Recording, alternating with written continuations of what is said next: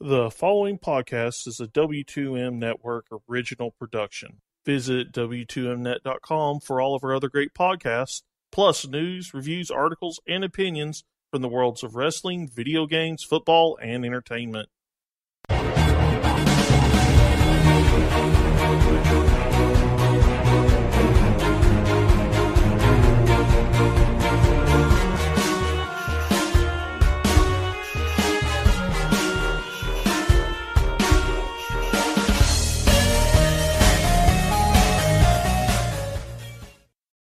Hello and welcome to what I'm dubbing the Video Games to the Medium podcast, since the Video Games to the Max one is on hiatus while Sean sleeps away the night, apparently. Yeah, I cannot possibly hope to replace him. I'm Mark Morrison, writer with W2Mnet and 41 Mania. I'm here with my friend Jens Dietrich. Hey Mark, it's a pleasure being here, long-time listener, and now I can finally stop bugging you. Where's the next episode? Pretty much. The format of this is going to be pretty similar to the actual podcast, but it's just going to have our opinions on matters, and hopefully we can actually bust through this pretty regularly. Oh man, I didn't realize I was agreeing to this on a long-term basis. I thought this was just while Sean is on the farm. Well, we'll see how long it takes to shame Sean into doing this regularly, which will be years apparently. So let's start. What have you been playing? Well, like most people, even more so than you, I of course have a ridiculous backlog of games that I need to get through. I'm still in the Frozen section of Kingdom Hearts 3. But then somehow the games that I actually get around to playing all the way through is stuff like Anthem or Earth Defense Force Iron Rain. Of course, we've been playing EDF together. Yeah, you suckered me into buying that, and I had no intention of playing that until you were like, let's get it, and we can play it together. I'm like, all right. Just for the record, you got a review copy. I bought a copy for myself so that we could co-op it together. Sucker. But this is just my modus operandi, is to make Mark play terrible games with me. Yeah, thankfully Days Gone as a multiplayer. No, I have to suffer through that by myself. My hope is that I can finish this podcast before it unlocks. Well, you are the EDF fan among us. What do you think of Iron Rain? So just for context, my start with EDF was with 2017 and 2025 back on the Xbox 360. I haven't played most of the PS4 games, just the one that was a straight-up remake of 2025. But I've always liked the series, and I'm a big fan of the old character classes, most of all the Wing Diver and the Air Raider. I don't know, Mark, do I need to explain what this game is before I get into the specifics of this stuff? People know what EDF is, I guess? Yeah, it's just a shooter where you shoot alien bugs, and then you get weapons, and you grind to get more weapons. Actually, you get weapon schematics, and then you grind to get materials to then purchase the weapons from the schematics that you gathered. It's also a bad franchise, but go on. Well, okay, that's arguable. I mean, there are good... I'm telling you, man, I really liked 2025. That was a good one. Yeah, but when you have to go back 10 years to like the last good EDF game, that should tell you something. Okay, so the thing I like about the series, and in the old games, so the Wing Diver, right? The Wing Diver in particular is by far my favorite thing about it, because being able to just zip in and out of dangerous situations at will and quickly traverse the entire battlefield is just hugely enjoyable. It's got such mobility. It was always a very fast-paced game. And that, I think, is where Iron Rain fails us right off the bat. Well, and then the Air Raider, of course, is the, your vehicle summoning class, which, of course, is now pointless because everybody can summon the same vehicles, everybody's got the same equipment. There isn't really anything that differentiates the classes in terms of weaponry or items like it used to. Yeah. It's more just how do you get around the battlefield. And how you get around the battlefield is quite boring because it's just so slow. You know, it's just sluggish and awkward. And so the closest thing, I guess, to the Wing Diver is the Jet Lifter. Theoretically should hit all of my gameplay sweet spots, but it's just so floaty and slow, and it won't let you fire certain weapons while you're strafing around in the air. You have to kind of hover and let go of the jet. So I really didn't enjoy it at all. It didn't have the feel that I expect from an EDF. So I ended up just reverting back to just playing the initial class, the Soldier, because that's the one that made me the least angry while playing the game. There are 4 classes. There's a Soldier, which can roll. There's the Jet Lifter, I guess, which can kind of fly or hover. there's like a heavy tank thing which has like a shield which you can pop out. And the class I liked the most, I don't know what the name of it is because I don't care, was like basically like a Spider-Man class. Like you could like had a grapple hook and you could like launch it at like buildings or like the ground and like kind of like literally the prowl striker. Yeah.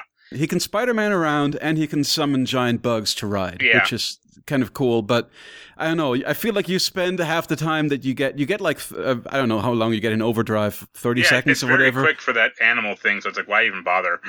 Yeah, exactly. You spend half that time just trying to get on it. Also, like you said, the jet lifter had floaty controls. All the vehicle controls in this game are bad. But the jet lifter, I think, is the most egregious because you expect that to be the mobile class, and it's just so painful. The most egregious was that one jet that you can buy, like you can summon, like that. Okay, yeah, I hadn't even gotten to vehicles yet, Mark. Yeah.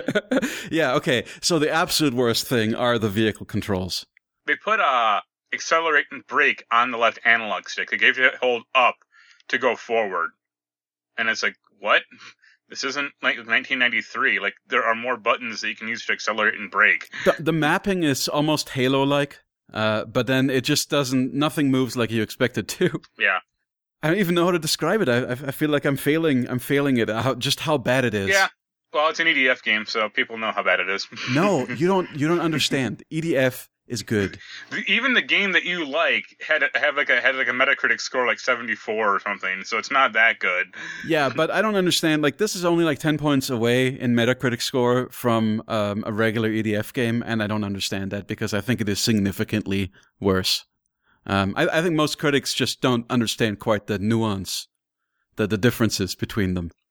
Because it's like someone trying to review like the different Armored Core games when From Software was cranking those out. It's like, oh well, this one is a B-, but the next one's a C+. It's like, no, there's no difference between them. No, the most of the difference is how much unique content there is, because the biggest problem with those games is just reusing of assets and scenarios. One difference with EDF and old EDF is that it's running on a totally different engine. This one's just straight up an Unreal Engine 4 game. And you can tell by the texture popping really noticeably.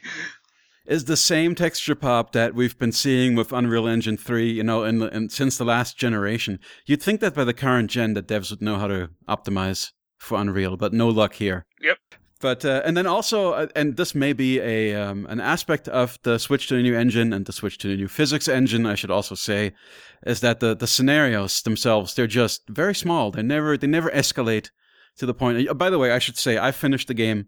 Mark, you're about mission 22 or something. Yeah, I'm halfway through them. Whenever you want to play again, we can hop on. But we started together, played it pretty significantly over the weekend, and then he actually had interesting life things to do.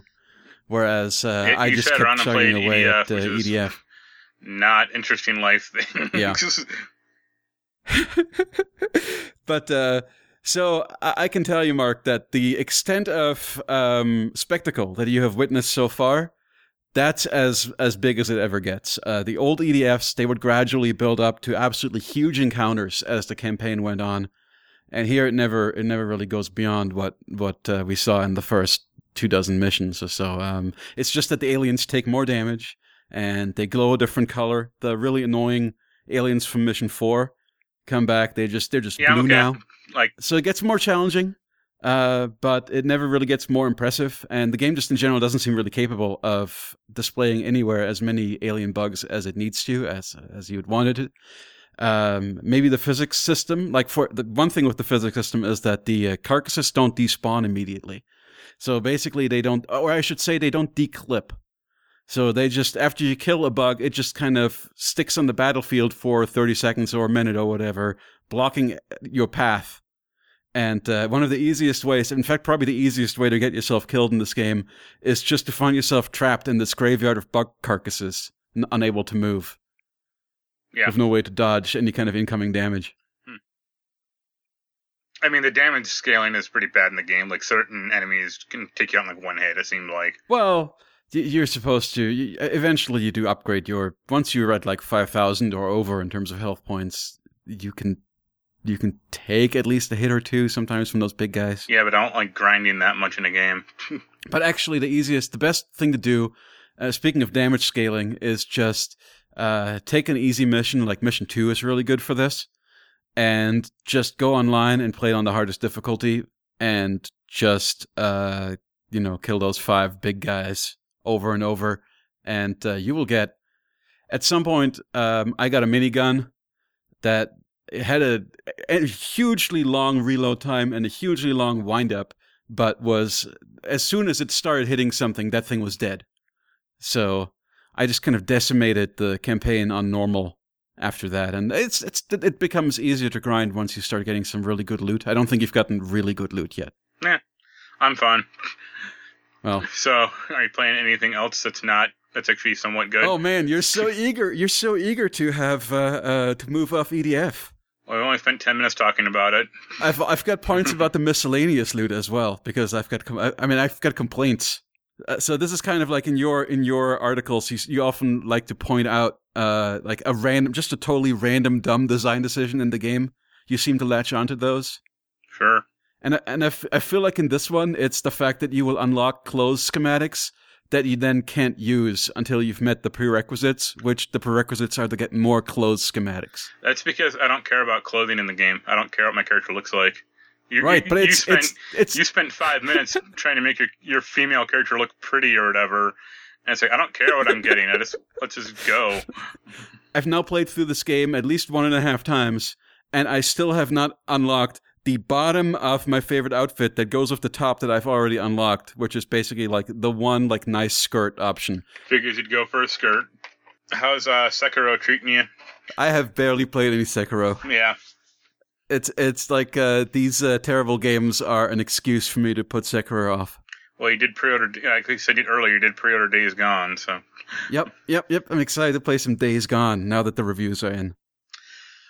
For me, I guess the big 2 games I've been playing were The Division 2. Yes. Because I don't even think that came out before the last time me and Sean podcasted. So I thought the first Division was a complete snooze. I gave up on it pretty early on, but I know that you were a big fan. Yeah, I liked the first one a lot because I just liked the world, or like the setting. I thought that was pretty good. The like environmental storytelling was really good. Like I had those cell phones and stuff like that, which worked. The shooting was fine. This one I had a lot more trouble getting into the game. Like I pretty much bounced off of it until I just hunkered down. I had nothing else to do. Was it the lack of story, or was it something else mechanically that turned you off initially? Well, it has a real lack of story. Like there is kind of a story. Like you rescue the vice president who becomes president because the first one died. But there's 10 minutes of like storytelling in the entire game. It seems like that's a big change from the first one. Yeah, there are some of the cell phones and like. I guess I forget what they're called, the Echo system. Like you go to an area and there's like you can like resurrect ghost people or something, or like it's like a data point or something. But there's just not a ton of them at all in this game. And I really just liked the shooting initially, but once I actually got some better weapons, then it became fun again. Like I was stuck with the same weapon because I liked an assault rifle from level 6 to level 12. And the game was like, you need to upgrade your weapon. It's like, I mean, I would. Give me one. And you're giving me fucking submachine guns and heavy, chain guns. It's like, I don't want this. I want an assault rifle. Give it to me. Is there no way to, in any way... You can... drive what kind of loot you get? Does it not detect, like, okay, you're using this kind of equipment? No. Or you have this kind of loadout, so we're gonna... That would make sense, but no. There is like a... workbench. You can make weapons, but they were kind of shitty. Like, I made one that was like bad also. Okay. So you can't disassemble the loot you don't want and make something nice. Well, no, you can disassemble it, but it's kind of a crapshoot about where you're going to get. How many? So you said you've tried this just once and then gave up on it?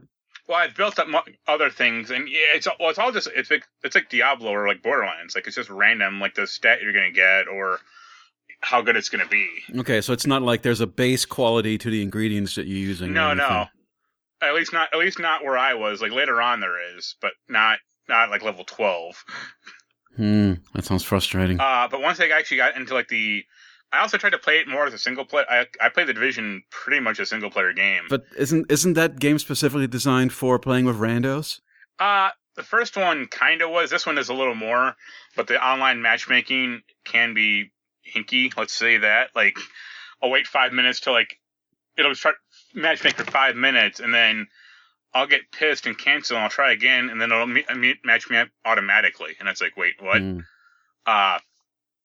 the last game I played, I played a few times with random people, but not that much. But this time I've been playing a lot more, and you need to, certain missions, you pretty much need to. Wasn't that also the case in, I'm assuming that the boss encounters, or that there is instances that are kind of like, what is it called in Divinity? Like raids kind of events? Yeah, dungeons what or am I saying? raids. Divinity, Yeah, Destiny, I should say. Yeah. I mean, it's the same thing. I did a Stranglehold today, which is basically like a fortress mission, where I had one guy with me, and it would have been nice if we had more guys. But I mean, this guy did it together. We died a few times, but we can resurrect each other pretty well.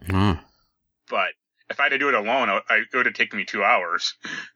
Right. But yeah, it's a decent game. It's grown on me quite a bit now that I'm better at it, I guess. And the other game is another Ubisoft game, which is Far Cry New Dawn. Oh yes, the epic. All I want to know, if I was incredibly frustrated with the way Far Cry 5 ended, will this game satisfy me in some form? Yeah. Well, one, it's more linear game. Mm-hmm. It is still open-ended in terms of you don't have to do the missions just one after another. You can go do take over areas and stuff like that. Right. But the story is a lot less stupid, which is nice.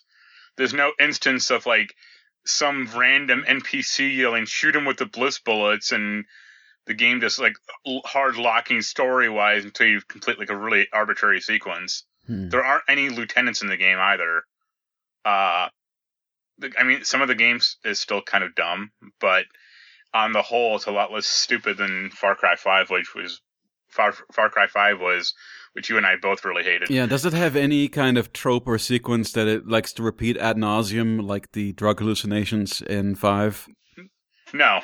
It doesn't have those kind of interludes? There are one or two, but they aren't repeated. It's just more you're going to a drug state, and that's it. Mm-hmm. It's not repeating the same sequence 3 times over like Far Cry 5 did, which got really annoying. Yeah.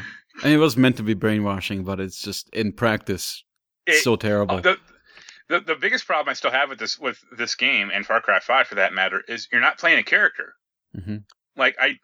I don't get why they made that change. In Far Cry 4, in all the previous games that I've played, I played Far Cry 3 and above. You play a character. In Far Cry 3, you played Jason, whatever his last name was, and in Far Cry 4, you played R.J. Gale, mm-hmm. and so your character would respond to people.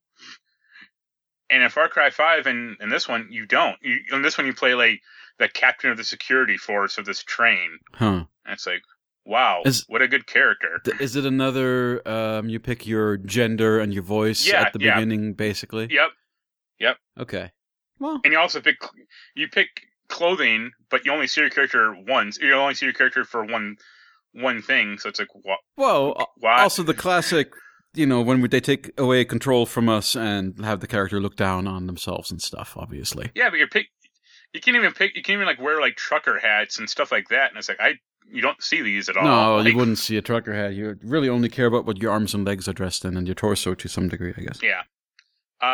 It's a better game than Far Cry 5, but it's still not as good as other better Far Cry games. Oh, did they bring the crafting back in any way, shape, or form? That is actually one interesting thing, is you have a home base. Did you ever play Far Cry Primal? I did not. That one I skipped. Okay, in that game and in this one, you basically have a town, and you can upgrade areas of the town. So you can upgrade the gun bench or the explosives tent, and that that's basically your stat system. But also weapons have they don't have affinities, but they have levels to them. So there's common gun, which is white, blue is uncommon, green is uncommon, blue is epic, or purple is epic, purple's epic, and then yellow is legendary. This town. Is this does this serve a narrative? Is this something that you grow to care about and want to protect? Is a big kind of central point of the character development? They try, but not really. Like, it's just you need to keep getting ethanol to upgrade the town, and it makes you like if you upgrade the cartographer, you get better maps, or if you upgrade the garage, you get better vehicles. So it really is just a basic gameplay system. It doesn't play a role in the story. Occasionally you have to defend it against attacks. Okay, I'm assuming that's like a mission type. Yeah. Is there a tower defense element? Do you get to set up turrets and stuff? No. The one weird thing is there's something called expeditions. Yeah. Where you basically just go into a new map and have to steal something and then hold out for 2 or 3 minutes, and then a helicopter comes and rescues you, and you get a bunch of materials for it. Cool. Yeah. And it's this is weird. It's a very. I did 2, and one was on a ship that's just docked somewhere, and one was in a Mexican a desert town. Well, that sounds interesting. Are there any other mission types like that stood out to you, different from the series? Not really. These are the only 2, and then it can do harder variations, and you get different weapons or different enemies, and then you instead of going to the beach where the helicopter was the last time, you have to go to the church, which is a different area. But it's the same basic gameplay. Okay. It's just harder. But yeah, once you have 2 or 3 of those yellow guns, the game gets a whole lot more easy. Okay. Well, for something that's another Far Cry game, we've sure talked about it. Yeah. The only other game I talk about briefly is Risk of Rain 2. It's a lot of fun. Versus Vertical Frame? What? No, Risk of Rain. Risk of Rain. Oh, okay. Yes, 2. So it was a 2D game, and now it's a 3D game. Yep. Yeah, that much I know. Actually, they made the transition really well. Mm-hmm. I know a lot of people were skeptical when they first announced it, but it really feels like a Risk of Rain 1, except it's just now in 3D. And it's a very great multiplayer game. Because it's both cooperative and competitive. Is this like a roguelike in these kind of set maps where you're just trying to wipe out everything? Yep. Or the goal is enemies will always keep spawning in, I think. Okay. No, they don't. Actually, they do stop spawning eventually, but the goal is to find the teleporter to spawn in the boss, to kill the boss, to get to the next level. Is there persistent progress? Do you level up over time or whatnot? You have the persistent currency. I think they're called lunar coins, I think. Mm-hmm. And there's a shop you can go to spend those. But I guess the thing you're trying to get is you're trying to unlock different characters, because each character plays very, very different from one another. And you start with 4 characters, or only start off with 1 character, and you can unlock 3 or 4 more others as you play. Do you unlock them with currency, or do you unlock them by doing certain goals in the game itself? I think you unlock them from doing certain goals, killing 200 enemies, or one of them I think you have to fall off a cliff, a certain cliff. Find a teleport, a secret teleporter room, and find them there. Maybe. Very cool. Too bad it's only on actual computers and not Macintoshes. I don't know. It's not my kind of game, anyway. I think. We haven't played it. That's true. It might suddenly click, but it doesn't. The original Risk of Rain being kind of a 2D side-scrolly, spritey game. I liked it. It was a game that I enjoyed watching other people play, but it's not something that I would pick up myself. Yeah. Well, that's all said and done. Want to break into the news?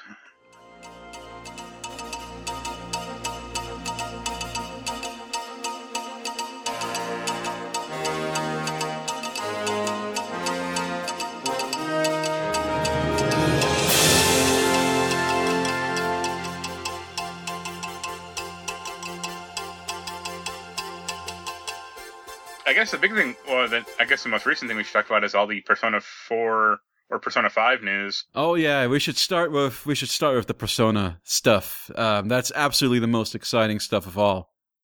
So, which announcement? We've got R, we've got S. Well, S was today, so let's start with Scramble. All right, I'm pretty excited, man. They only had a few gameplay seconds of that. It looked okay. It looked like a Musou game. I guess my question is, how will the actual persona manifest in the game? I'm assuming that it will be dungeons. No. I meant the actual persona, like Ariande, or whatever the guy was. Oh, I see. Well, of course, it's a muso. It'll be a special. You build up an energy bar, and then you hit 2 buttons simultaneously, and then there'll be an animation and maybe a little quick time event, and that's how you do. I imagine you like those games because they're boring and grindfesty and all. The only one of those games I've ever liked was Dragon Quest Heroes. That's one I didn't play. The last one I played was the third One Piece. You know what the best one is, though? The Samurai Warriors 4. By far the best one of them, because it actually has a properly implemented co-op mode where you can play any campaign mission that you want in full co-op. It's none of that bullshit where, like, you have to play it once in single player to unlock it for co-op, which is a complete waste of my time and energy. So that was a great one. So I'm my hope of every Musu, the biggest thing with it always for me is always how the co-op is implemented. Other than that, I want the One Piece ones have in my mind the best kind of combos and things because of those characters. I liked Dragon Quest Heroes. It didn't have co-op, but it had super small and limited maps. I hate Dragon Quest, not Dragon Quest. I hate Dynasty Warriors because it has a huge map. It's a go to Sector 9 of the map. That's where the enemies are, and let's go to Sector 4, which is like halfway across the map. And it's like, no. Yeah, this is why I like fast characters. I don't want to. And so Dragon Quest had like super small maps. Yeah, but isn't that because they were defend the stupid mission point? Wasn't it all basically tower defense style missions? That's why I didn't want to pick it up. No. No? Not at all. Okay, that's what I read at the time. No. Okay. Like a few were, but most of them were fine. And then even the few that were, they were fun because like one was like you're in a really small industrial area and like there are cannons everywhere. So you can just get into a cannon and blow it up. Maybe I need to pick up this Dragon Quest Warriors. Yeah. I mean, I'll give it a shot if it comes out. That's one I'm hesitant about pre-ordering, or I don't know if I'd pre-order it or not necessarily, but the Persona one? Yeah. Yeah, no hesitation. Firstly, it's a Persona game. I laughed today at the social media reaction to this reveal. Oh yeah, people are so upset that they're not getting their completely pointless Persona 5 Switch port. It's like at this point, just port the Royal to Switch. That's the one that matters. Why would you play vanilla Persona in a world where the Royal is about to come out? It doesn't make any sense. So the fact that this is a real new game is way more exciting to me than a port of a game I've already played 1.5 times. I know you've played it twice. I'm actually kind of glad that I haven't played more of it because it keeps the Royal fresher for me. I've played it more than twice. Okay. But you're still excited for the Royal though, right? Yeah. Okay. I actually thought this 5S game might have been their fighting game, because I know there were rumors that ArcSys is supposed to be making one, but it got delayed because of Dragon Ball Z. But I'd still like to see that because I liked Persona 4 Arena and Ultimax quite a bit. We'll see what happens. But yeah, the other game was Persona 5 Royal, where they finally kind of trickled out the data or the info about that. Yeah, there's a new semester for your characters to play, or for the main group to play through. There's a new female transfer student, Kazumi Yoshizawa. Yep. Yeah. Who looks older. I think she's supposed to be a first-year student. 100% waifu material. There's a possible sighting of a male Morgana, like a human Morgana, in the trailer. Oh, is that what that was? Is he meant to be a psychiatrist in human form? Like he looks like a doctor, or maybe I think there's like a psychiatrist character that they teased. I did see. You're talking about Anne talking to a doctor, right? That's not Morgana. Morgana looks like a high school student. Okay, well, that would have been cool too. And the game is due out October 31st in Japan this year, with 2020 for Western audiences. Yeah. They didn't announce that. It looks red. Oh yeah, it looks. I mean, it's a graphical update from Persona 4.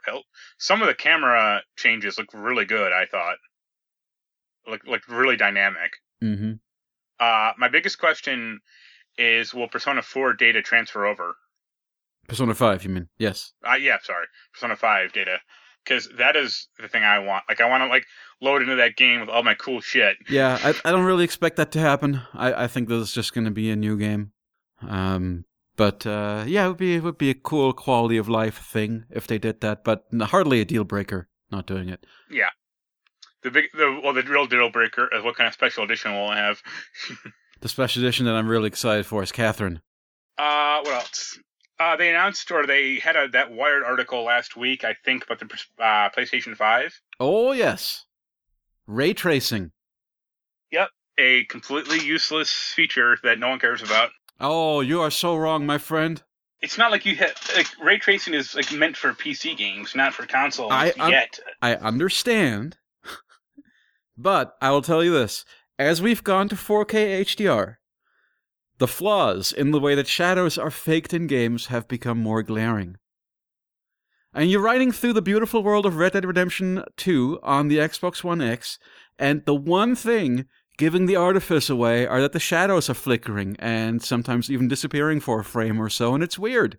Maybe with this kind of ray tracing being something that the hardware can easily and natively do, we could get like what Dark Souls 2 was promising with the dynamic lighting in that E3 demo.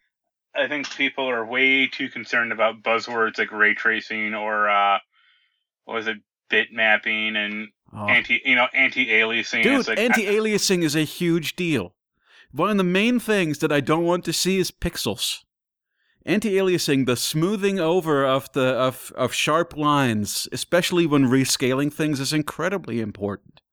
But most importantly, Mark, and you're being such a cynic, think about this. A glorious age of video game mirrors awaits us. Yeah, that's what I care about when I play a game is the mirrors. A big part of what I like about games is the presentation, man. Well, what would you rather have? A beautiful-looking game that has ho-hum gameplay, or an amazing game that has ho-hum graphics? I mean, I would like both. I know that you don't agree with me that Red Dead 2 is a good game, but, most people don't agree with my personal take on things. I mean, Red Dead was fine. I didn't like it, but I recognized it was a well-made game. I thought the actual design of it was terrible. It was stuck 15 years in the past. Like, even before, it had worse mission design than GTA 5. Oh, so here, I'm not going to mince words with there. I actually have never liked Rockstar's game and interface design much, but they make up for it with other qualities. Sorry, we should talk about the PlayStation 5. Sure. Let's see, besides ray tracing, we've got a built-in SSD, that's cool. It's cool. Well, it will be cool depending on if you can upgrade it yourself, or how big games are going to be. Okay, yes. So, price, of course, is the biggest question mark there. Am I going to get a 2 terabyte SSD, which is what I'm going to need for next-gen games? I don't know, but whatever. You get the premium version of the console. Well, if they do premium, they may just have one SKU. Well, that'll suck. But you know what? PlayStation actually has had a better history of being upgradable in this regard than Xbox, if I'm not mistaken. Like you could do hard drive swaps on the PS3 pretty easily. I mean, PS360 had that, but you had to buy the proprietary stupid box, or the hard drive. I still have and for the 360 I still have the those custom hard drives that kind of slot in the side, and the special data transfer tool and all that guff. Yeah. Well, what else? Yeah, it's gonna have a AMD Ryzen CPU or 3rd gen CPU. Seems good. With a bunch of teraflops or whatever that. Again, it's just a numbers game. But other important things, like still being disc-based, that pleases me, of course. Yeah, there's a big rumor that it's going to be backward compatible with PS4, at least. If not... I mean, I think it has to. At this PS4. point, they took such a beating for not being backwards compatible with the PS3, which of course is a something that they got themselves into with the cell processor and all those decisions that they made with that system. Well, there's also the rumor with that old, a few months old trademark application that Cerny did about backward compatibility with older, like PS3, PS2, PS1. Yeah. I don't see why the PS4 doesn't have decent backwards compatibility for at least PS1 and 2 games. There's really no technical reason why that system should not be powerful enough to run a good emulator. PS1, the only thing I could think of would be because it's CD-based. And the PS4 doesn't have that. I mean, it has a DVD or Blu-ray drive. Yeah, what's the deal? It doesn't actually read CDs, does it? Because it's licensing. Or they don't want to pay that like CD licensing, which is dumb. The fact that a Sony device not playing CDs still absolutely just boggles my mind. Well, I think because they partnered with Philips to make the CD, or oh yes, that's what it was. Or I know they partnered with someone to make the CD. Yeah, but it's also like. I mean, I know you're weird, but how many people are going to like load up this audio CD into a PS4? Well, the PS3 was one of the best devices for ripping Super Audio CDs. It was one of the few devices that could actually read the Super Audio CD layer. The correct PS3s were the ideal tool for ripping those so that you could play them back on a computer. I still have that my debug PS1 still has the RCA outputs. Mm-hmm. Which is like the bet. Like, I always remember that one old stereo article that's like the guy was like, "Oh, the PS1 is the best audio CD player ever made," or something like that. But the point with the PlayStation 5, yeah, you can talk about it's just bigger numbers or whatever. But what matters to me is if they're promising that I'm not an early adopter for televisions necessarily. I don't think I'm going to get 8K until 8K is somewhat baked.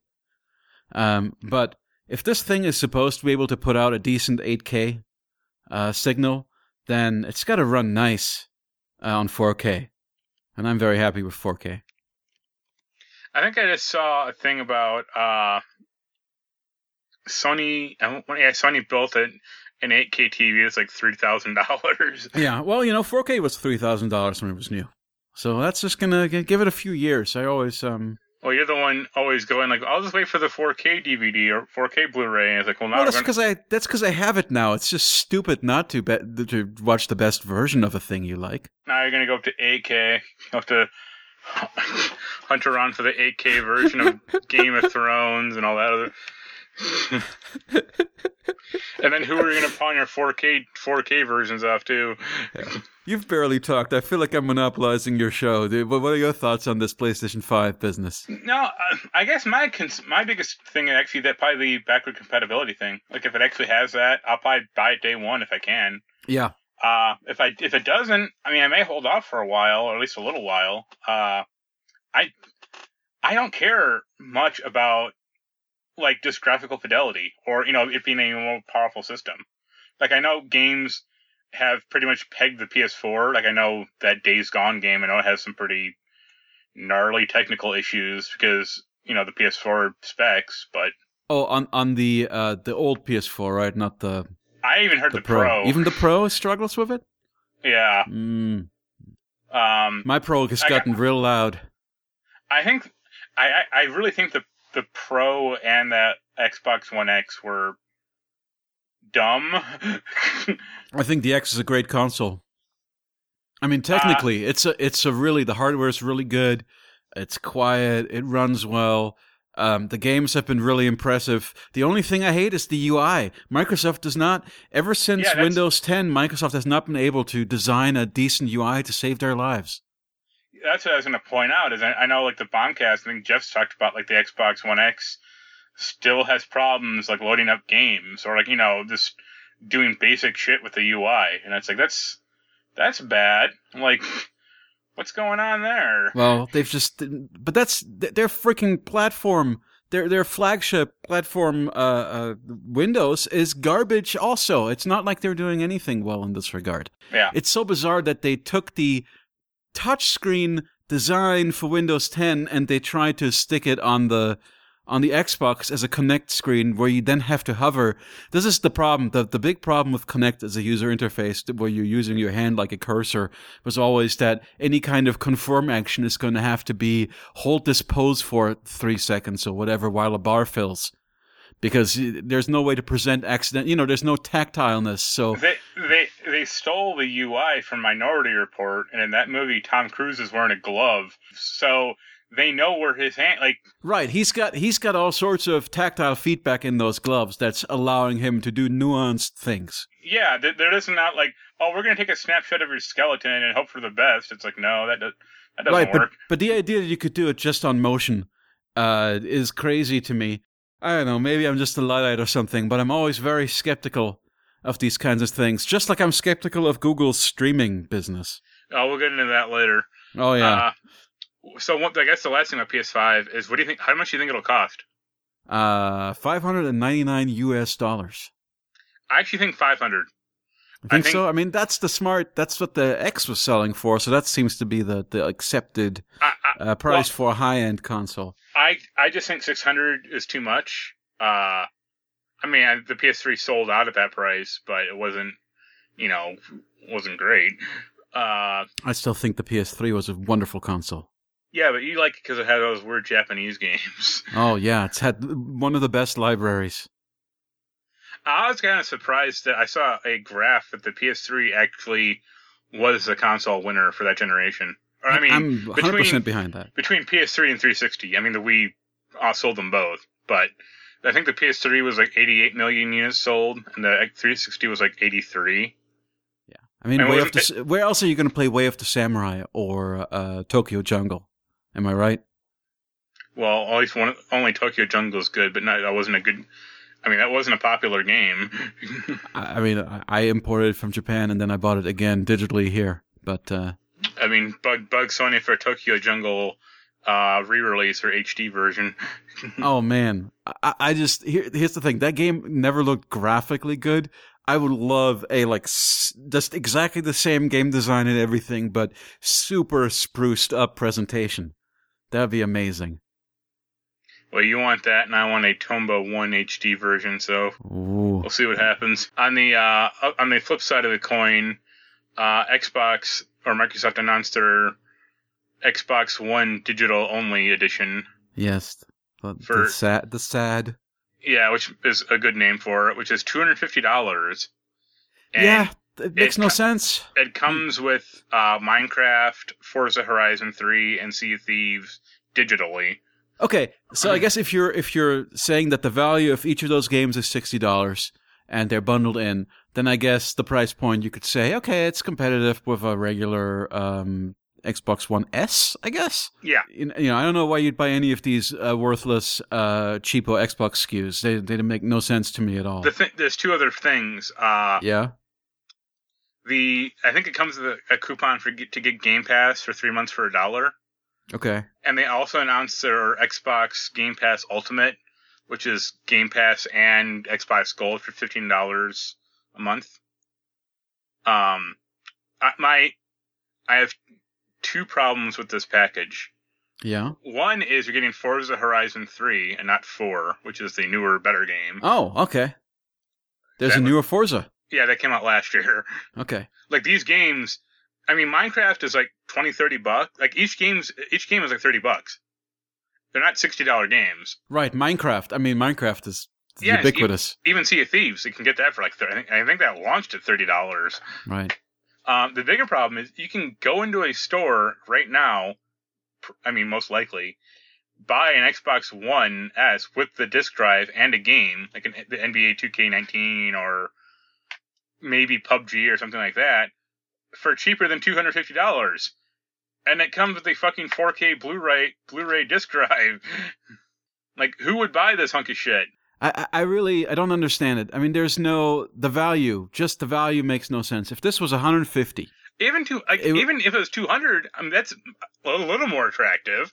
You can get a Xbox One S 1 terabyte. It doesn't come with a game, but just, with the console for $207 from Walmart.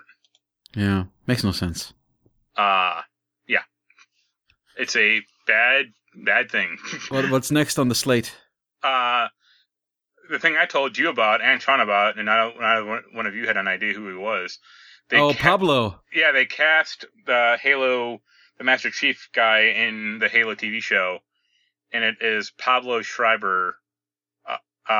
He's from American Gods, Orange is the New Black, The Wire, and a bunch of other stuff. All I can think about right now is whether he's related to Liev Schreiber. Half brother.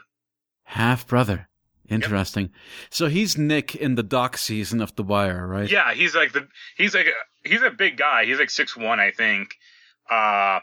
He's a pretty muscular guy too, I think. So I think it's a really good choice. I guess my concern, well, not my concern. My question is like, how much of him will we see? Okay, I guess it could go either way. On the one hand, not that many people know who he is, so there's not going to be as much pressure to have him remove his helmet all the time, as like he was Sly Stallone or something. Yeah. But on the other hand, it is pretty conventional in these things to have the main character take his helmet off a lot in the movie or TV version. Yeah, it's because it's like, why would you cast him in a role if he's going to wear a helmet for 95% of the time? Like, I know you know. Well, I showed you those episodes of Doom Patrol.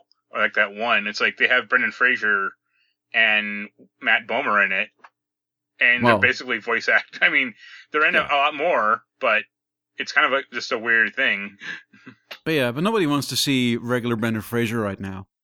But it's kind of cool to have him be a voice actor. He's actually he physically is in that show a lot.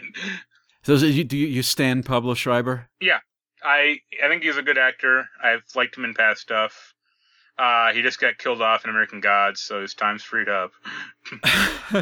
So I got nothing on this. I mean, it's cool, I guess. I don't give a shit about Halo, so...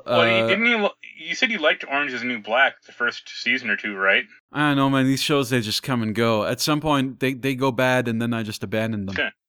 I'm about that way with The Flash right now. I gave up on The Flash after season 3. Yeah, I think everyone should have. Let's say that. Something about GameStop has their new trade-in program for Days Gone, or their new return policy, where if you bought it if you bought it at launch and you didn't like it within 48 hours, you can return it back to the store and get full credit. Not money, just credit.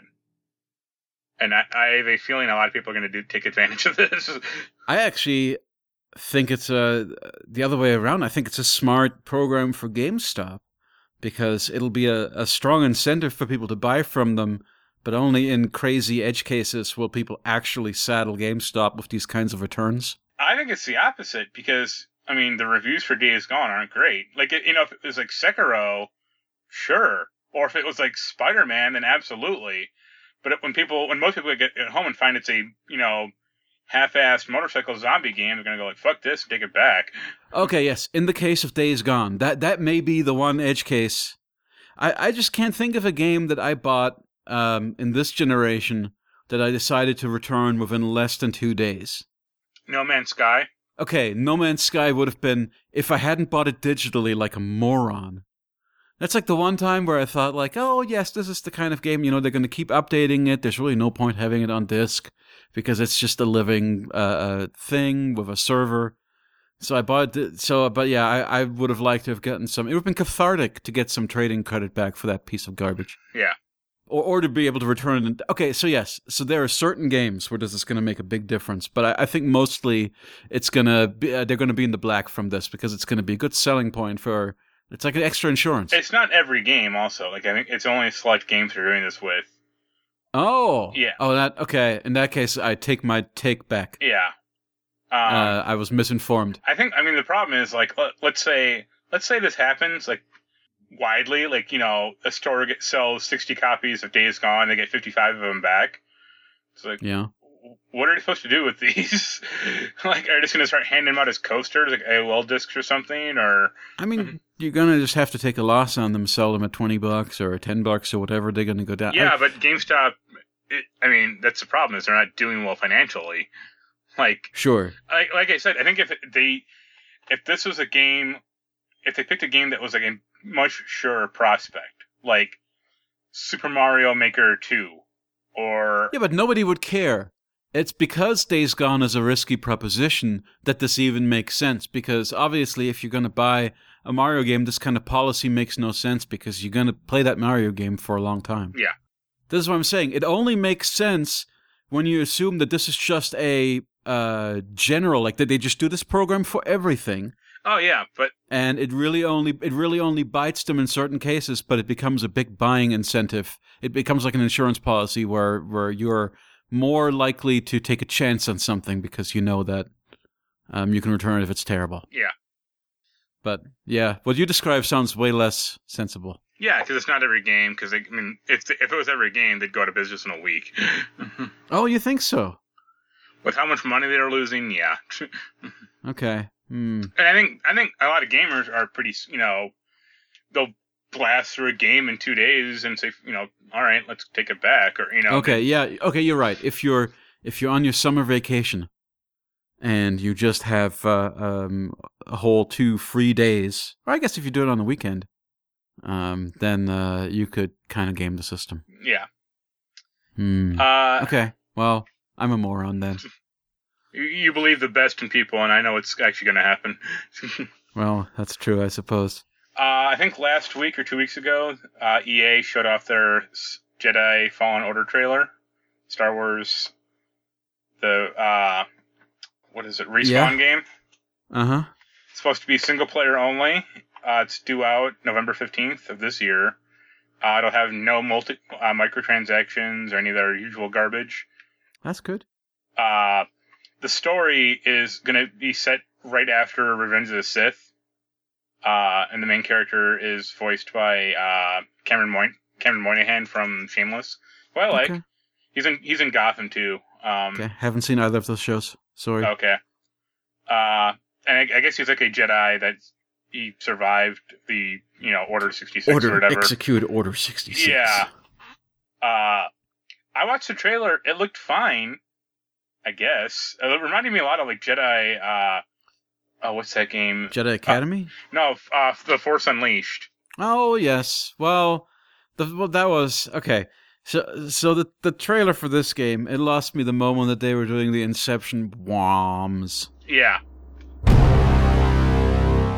It's modern in a way that doesn't resonate with me when it comes to Star Wars, and it being set in the prequel era, which is one that I would like to forget. That is my biggest problem. Is they are fucking stuck in this like 30-year, timeline or 30-year era of Star Wars, and they can't get out of it.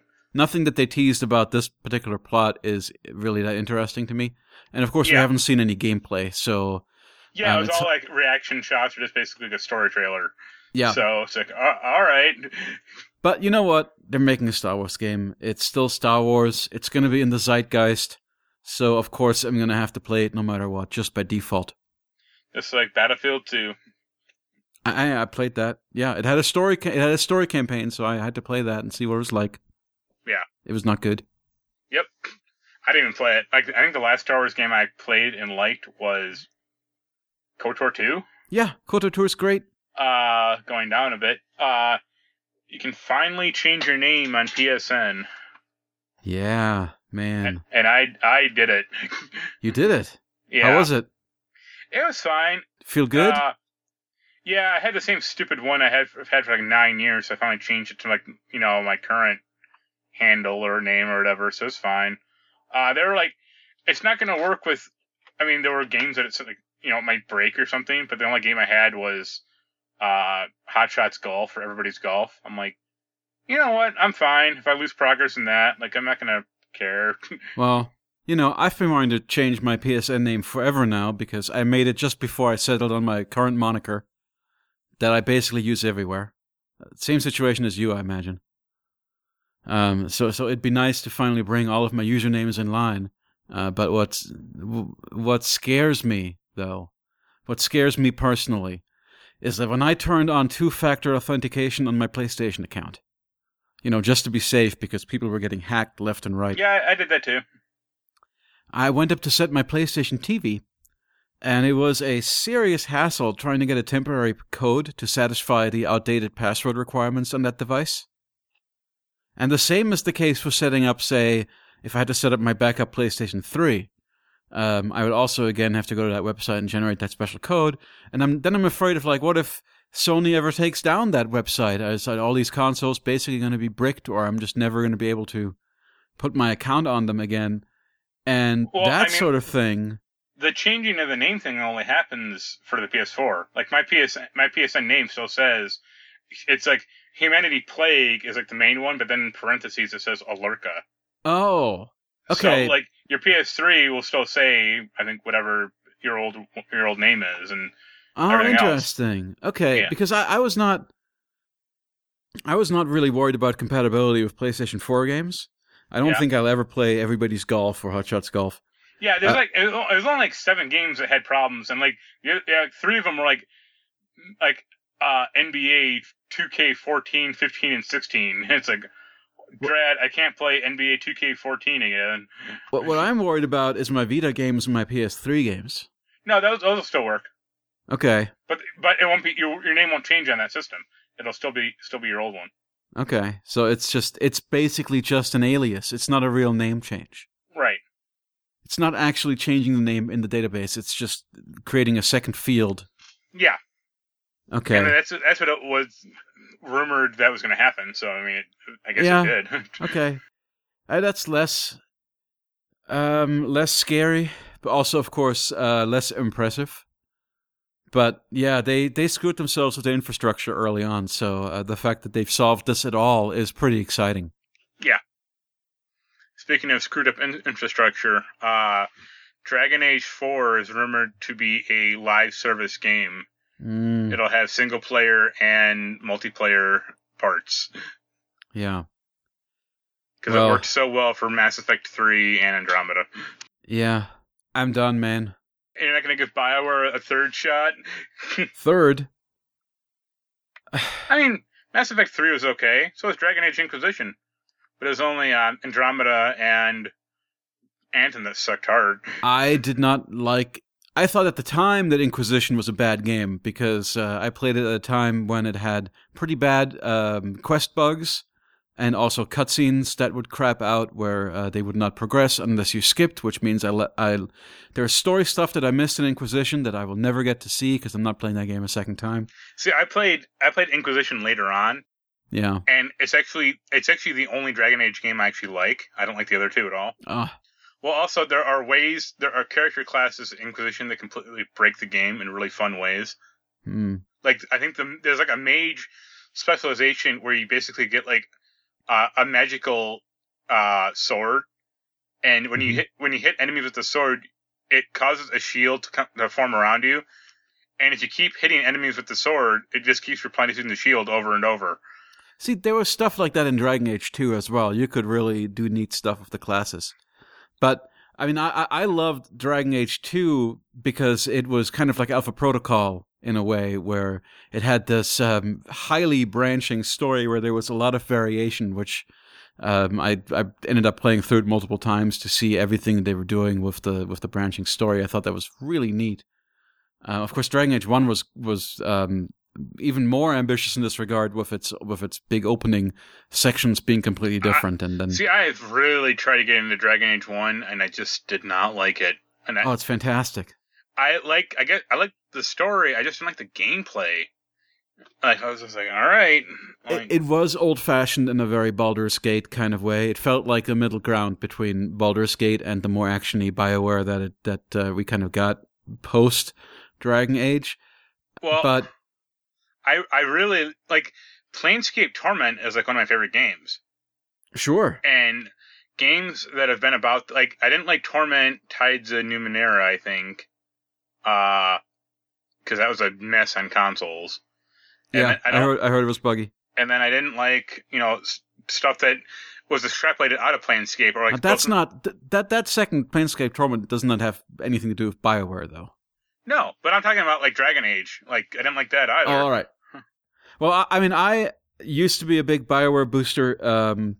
I felt a bit of an obligation to play Anthem because my gut told me that it might be the last BioWare game.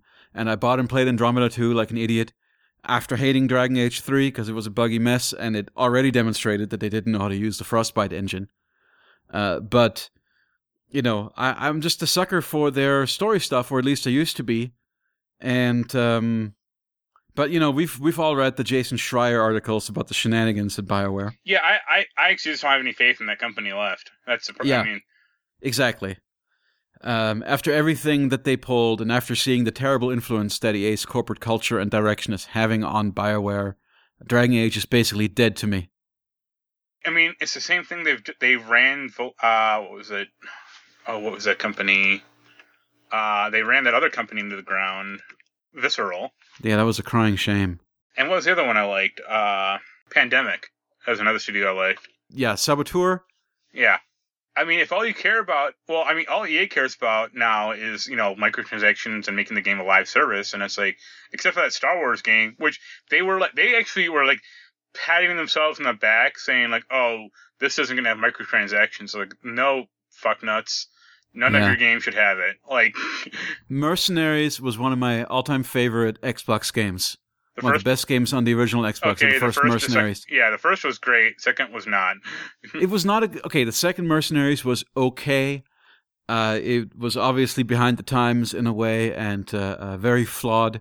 But one thing, and you're gonna just think this is classic me and sigh at me or whatever. But the Pandemic just has always had really great tasting composers. I've always played all of their games because they got Christopher Young of all people. Guy who did Hellraiser. They got Christopher Young to do the Saboteur, Chris Tilton and Michael Giacchino doing those Mercenaries games. Their games always have that Lord of the Rings game they made sounded amazing. I forget who did the music for that, but they just have great taste and great style. They've always had great style in there as a studio. And then they got shut down in 2009 or 2010 or 2009 because EA, I don't know why EA buys a studio, forces them to make the games like that they think are good, and then shuts them down. Like the biggest shame is actually probably Criterion. Oh yeah, well, making Criterion running them into the ground doing Need for Speed games is the worst. Yeah.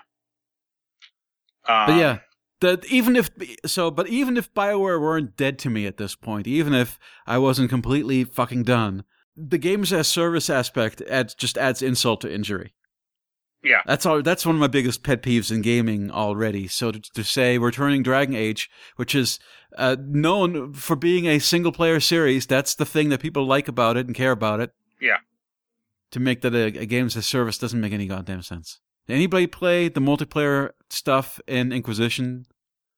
I didn't even know it had it. Okay. One of my regular co-op buddies and I were planning to do it, and then we just never got around to it and completely forgot. It only just occurred to me now. Yeah. Speaking of other games as a service, they finally got around to announcing Borderlands 3. And one of the worst press conferences ever committed to the internet. I didn't watch it. I have a hard time watching Randy Pitchford. Yeah, it was 15 minutes of Randy Pitchford doing magic tricks. Did he really? And then they showed a trailer that was really bad graphic. Like the computer that was running on couldn't handle it apparently. Playback was chugging. Yeah. So they ran it again on a better computer. And it's like, oh man, wow. I want him to go. He always struck me as kind of a used car salesman type, like very hucksterish. I remember the game. I don't know if you ever listened to Games for Windows Live. Pretty much my favorite video game podcast ever. Jeff Green and Sean Elliott, those guys. There was a great episode where they covered E3, and it was after just when Randy Pitchford was announcing the first Borderlands, and they talked about how he could not stop talking about the guns. He was so obsessed with the number of guns. The difference is like, what I'm saying is like, it's probably better to have 5 really good weapons in a Halo or something than to have 500,000 that are the same with different colored lights on them. And they really did.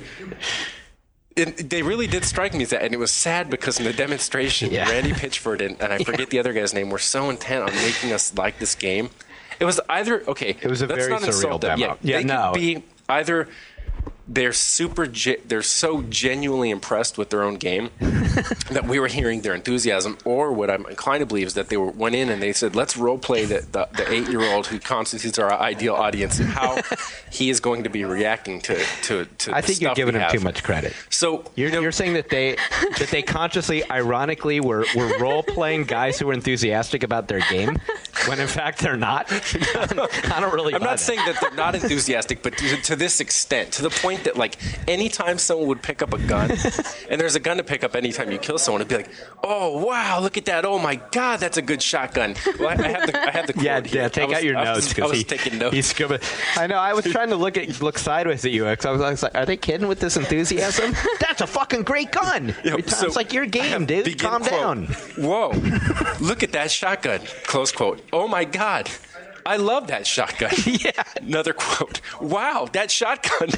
It's like the Saturday Night Live skit where they're making fun of Cher and her hair hair products.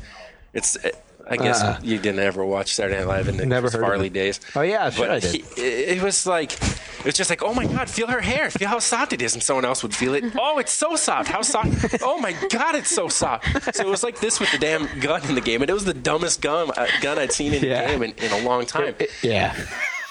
I'm just thinking about his medieval times, USB. This is magic with the porn thing. It's like you got to go. Let Johnny V take over that company. Like, so there is, of course, the fact that he had some child porn apparently. Well, that's that he saved on his computer. That's just what, I guess, the ex-lawyer said. It's not sure if that's confirmed or not. Okay. The other two stories were that him and his wife, maybe, or it might have just been him. They would have porn parties at their house, invite people to come over and watch porn together. Sure. And also it was they had live demonstrations. Oh yeah, okay. I mean, whatever you're into. I'm not and the medieval kink shaming, that kind of consensual among adults kind of behavior. The medieval times thing was he lost a USB key at medieval times that had it had I think legal documents about Alien vs Predator, but then also it had a few videos, porn videos, of this woman, and someone asked, they returned the USB stick, and someone asked him why are there porn videos on here, and he's like, because she's doing a magic trick with her vagina, and it's what? So, all right, so he's not the most work appropriate guy. No. Borderlands 3, it looks like it's going to have different worlds, which is good. Wow, that's a super hard swerve segue back into Borderlands 3 from Randy Pitchford's porn predilections. Well, we don't know how far it's going to go down. So, 4 classes, like always. You can't customize the classes, or if you can, it'll always be colors. And it's going to be one of the Borderlands game. They're trying to say, oh, it's going to be so different. It's no, it's not. Who cares? My big thing with Borderlands is just that something about the humor turns me off. It's very Seth MacFarlane to me. Borderlands 1 actually was good about that. It had a few things, but it wasn't so bad. But it wasn't over the top. It wasn't hitting you over the head with it. No, Borderlands 2 was the problem, the game for me. When Claptrap is saying Alonzi like doctor. Yeah, you know what it is? No. It's the difference between Family Guy season 1 through 3 and Family Guy after it came back from the dead. Yeah. Yeah, I didn't like Borderlands 2. That was kind of the end of the series for me. I played the first Borderlands a lot.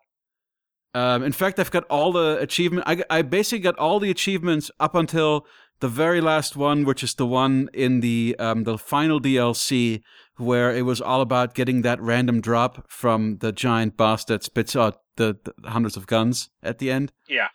And I could never get that random drop. So I lost my 100% completion status, which is stupid on Xbox, much worse. Once you get the platinum on PlayStation, you've got that platinum trophy forever, whether they add DLC or not. Whereas with the first Borderlands, I was kind of chasing the DLC every time. And Mad Moxie almost killed me. Man, Mad Moxie actually is, I think, what really burned me out on Borderlands. I didn't play Borderlands 1 much. I only had it on PC, and it had like a really weird field of view. So like I'd play it and I'd get like nauseous when playing it. I'm like, this is bad.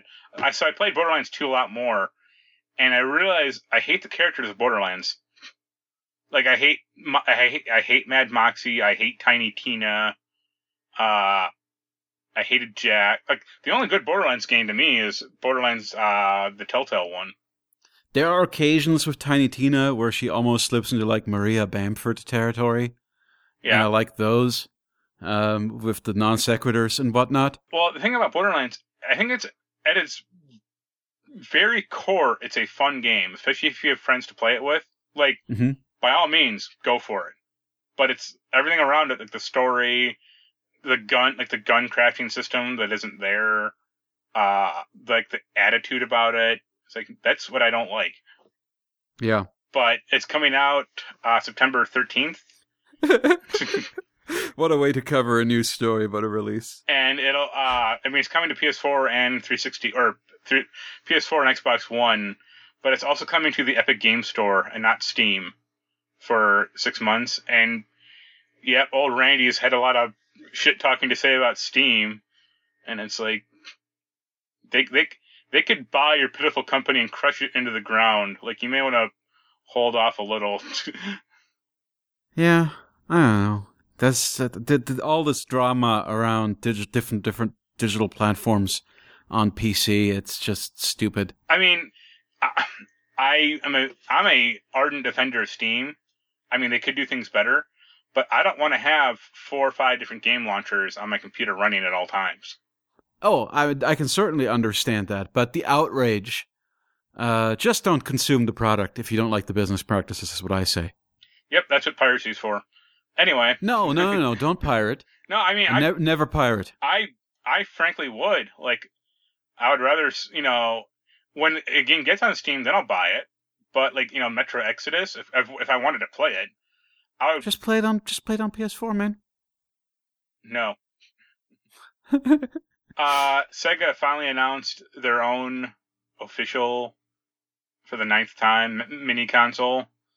It's coming the 19th of this year. It'll be $80. It'll have 2 controllers and a whole lot of Sega and Sonic games. Yeah. I mean, day one, right? No, not at all. No? Okay. Well, I don't have a great affinity for the Genesis, honestly. Like, there are like 10 to 15 games I like on the Genesis. Most of those I already have on PC or 360. Like Gunstar Heroes. Like, I'm not going to play that again necessarily. I had a great experience with the Sonic's Genesis collection on the 360. Yeah. That was a great collection of games. I know that some of the subsequent releases are different. Like, a lot of these games, like, I'll list some like Echo the Dolphin, Castlevania, Bloodlines, ToeJam and Earl, Comic Zone, Sonic 1 and 2. One question. Phantasy Star. What Phantasy Star games do we have here? That's none yet, I don't think. No? Nothing on the announced list? Nope. At least not yet. I mean, that'll probably be like later. Gonna need some Phantasy Star 2 on here. Yeah, Streets of Rage 2, that's good enough.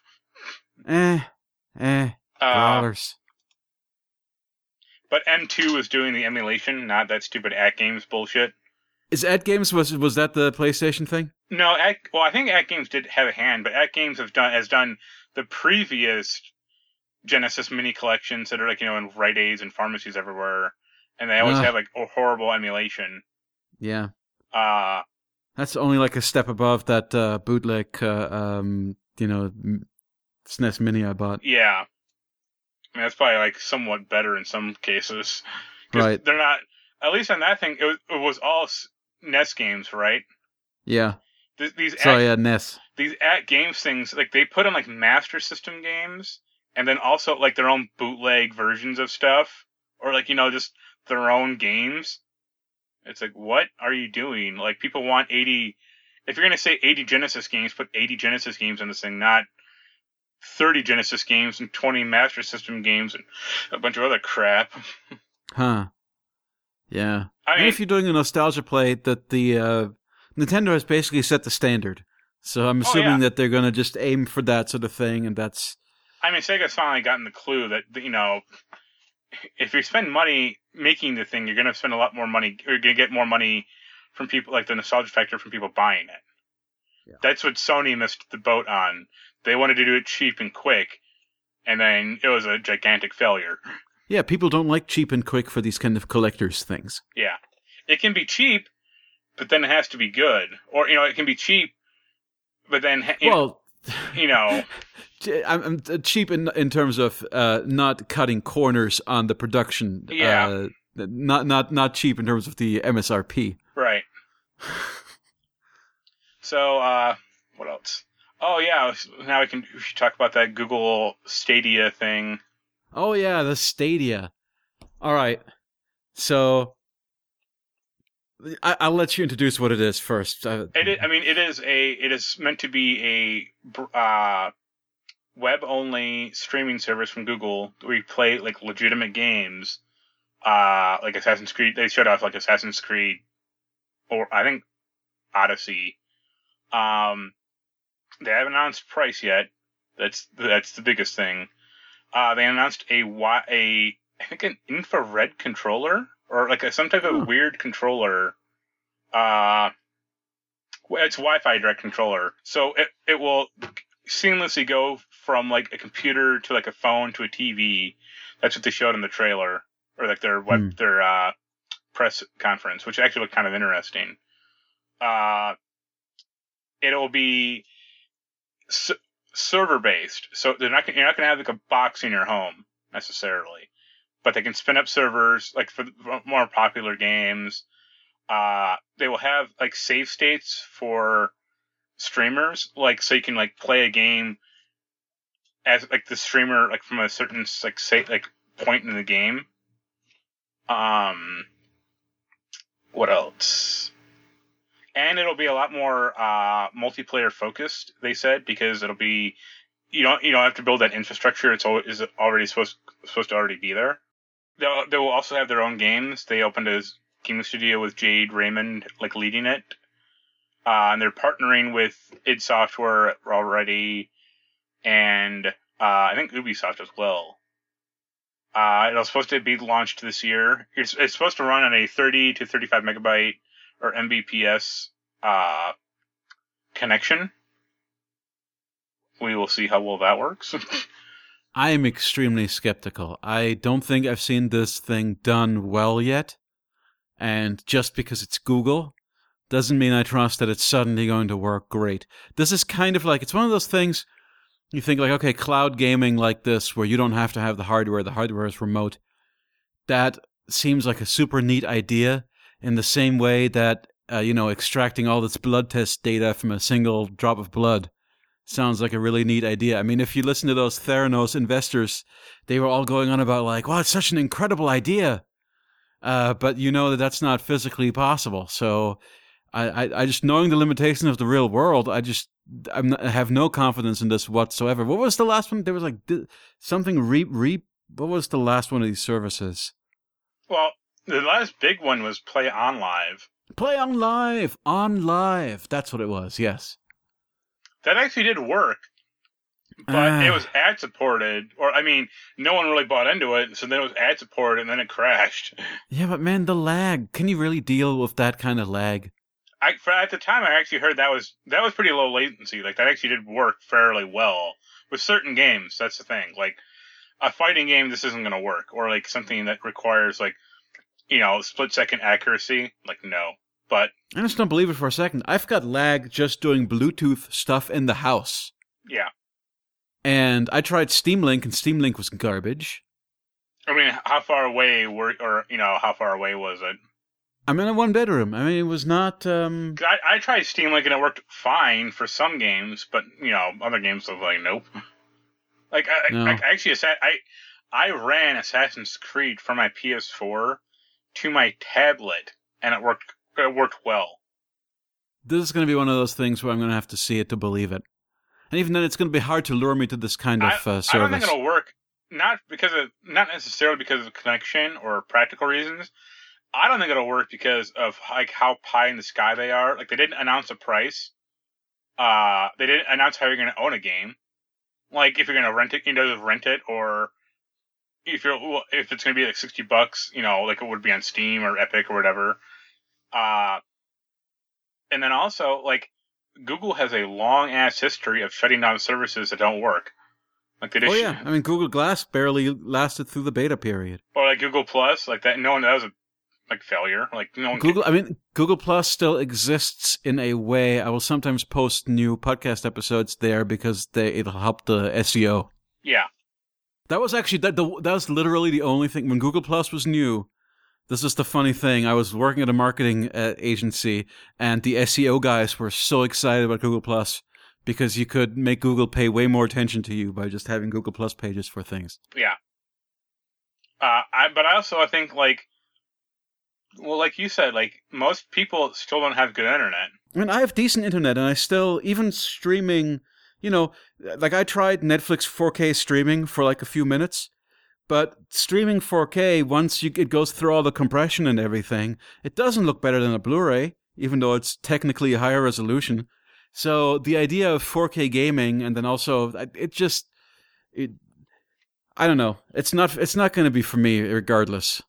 Also, if you do go through with it, have fun with that data cap that Comcast imposes on people. Oh, that's the other thing. I already use pretty much all of my allotted data every month, so that's another reason why I wouldn't want to stream stuff in 4K either, because it's just eating. I actually pay for the unlimited upgrade because I had to with my old roommate, and it's like I keep paying for it, but I tend to use a lot of data, so it's fine. No, it's just eating my bandwidth. I don't want to do that. Yeah. So that's a negative from both of us in that story. Yeah, man, we're negative Nancy's today. We're crapping on everything, except for Persona. Persona is magic. Yeah, that's a good one.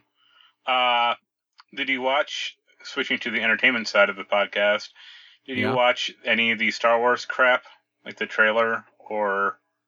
Oh yeah, I saw the trailer. Yeah, It's funny to me because everything about The Last Jedi was basically let the past die. Yeah. That was the overarching theme of the movie. And now it's hook that sweet, sweet past directly into your veins. Yeah.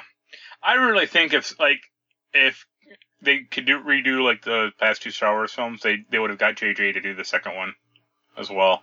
I just have to wonder like what Kathleen Kennedy on a wall somewhere must have had some sort of a story Bible to really, make sense of the trilogy as a whole.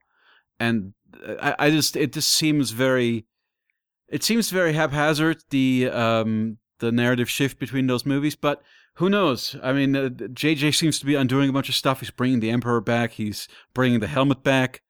A lot of stuff. Rian Johnson had them throw away the lightsaber. JJ's doing the opposite. He's remember this, We're going to have more bullshit about Rey's parents. It's like, oh, great. Can't wait for that.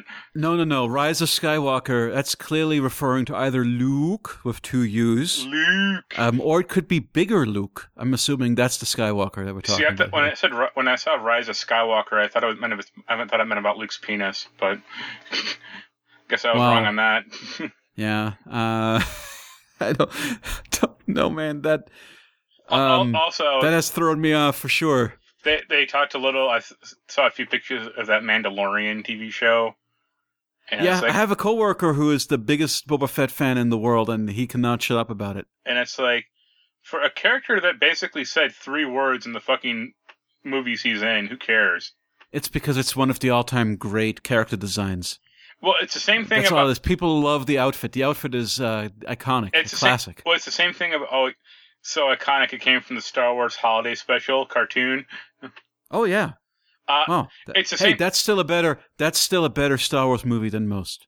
It reminds me of Captain Phasma from the recent movies. Oh, it's exactly the same thing where you're like, here's the cool, the deliberately iconic character, but then they didn't give her enough to do, so it didn't take. I had someone arguing with me on Twitter once. Like, I was like, Gwendolyn Christie is like completely wasted in that role. And someone was like, no, she's not. Like, she's like they're talking about like what a good actress she is, and I'm like, Oh, she's a wonderful actress. well, I was like, okay, she's a good actress. You wouldn't know it from those films because she doesn't do shit, and she gets killed off in 2 minutes, and whenever she's in it. So who cares? But this, I think it was a girl. She would not stop arguing about it with me, and I'm like, it's the same thing about Boba Fett. Like, who cares who's in the fucking helmet? Like, does it matter? Yeah, but the Mandalorians are interesting from a lore standpoint, as a culture and as a big part of the expanded universe. The Mandalorian is going to have, isn't it that, it's the Cassian Andor TV show, right? Or is that a different one? Casting Andor? No, Cassian. Cassian Andor. The guy from Rogue One. Oh, yes, Cassian. Sorry, he's so forgettable. Didn't he? No, it's a prequel then, because he got blown up at the end of Rogue One. Sorry, spoiler. And they're like, oh, we brought Andy, we brought, what's his name? Wait, so he's the Mandalorian? What? That doesn't make any sense. The Mandalorian is supposed to be, it's like this culture of like this like old ancient warrior culture or something that, the rituals of which Boba Fett grew up, or he killed like one and took his armor or something. I don't think Boba Fett himself is a Mandalorian. Well, Boba Fett is a clone, remember? That's right, yes, exactly. But I mean, he didn't like join, he must have crash landed on that. Is that all expanded universe? I don't know what's canon anymore. God damn it. Yeah. Star Wars, man. It's weird. Oh, this may not be The Mandalorian. This may be like another show, I think. Yeah, I was going to say, it doesn't make any sense what you're describing. I'm looking at, because they also announced that Alan Tudyk's going to be in it as well as K2SO. And I'm like, yeah, of course he is. He's not doing... Yeah, that's a different show. Yeah. But they were going to make I honestly couldn't care about either one, because it's all, like I said, it's all in the same like 30-year span, like that they can't get out of. Like, if they made a KOTOR show, I'd be into that. That's fine. Classic Star Wars era is better than any of the other Star Wars eras.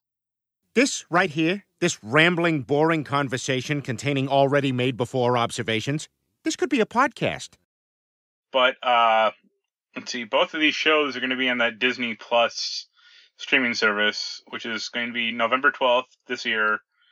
It'll retail at $70 a month or $70 per year, which isn't bad, I guess. It's supposed to have all the Disney crap on it.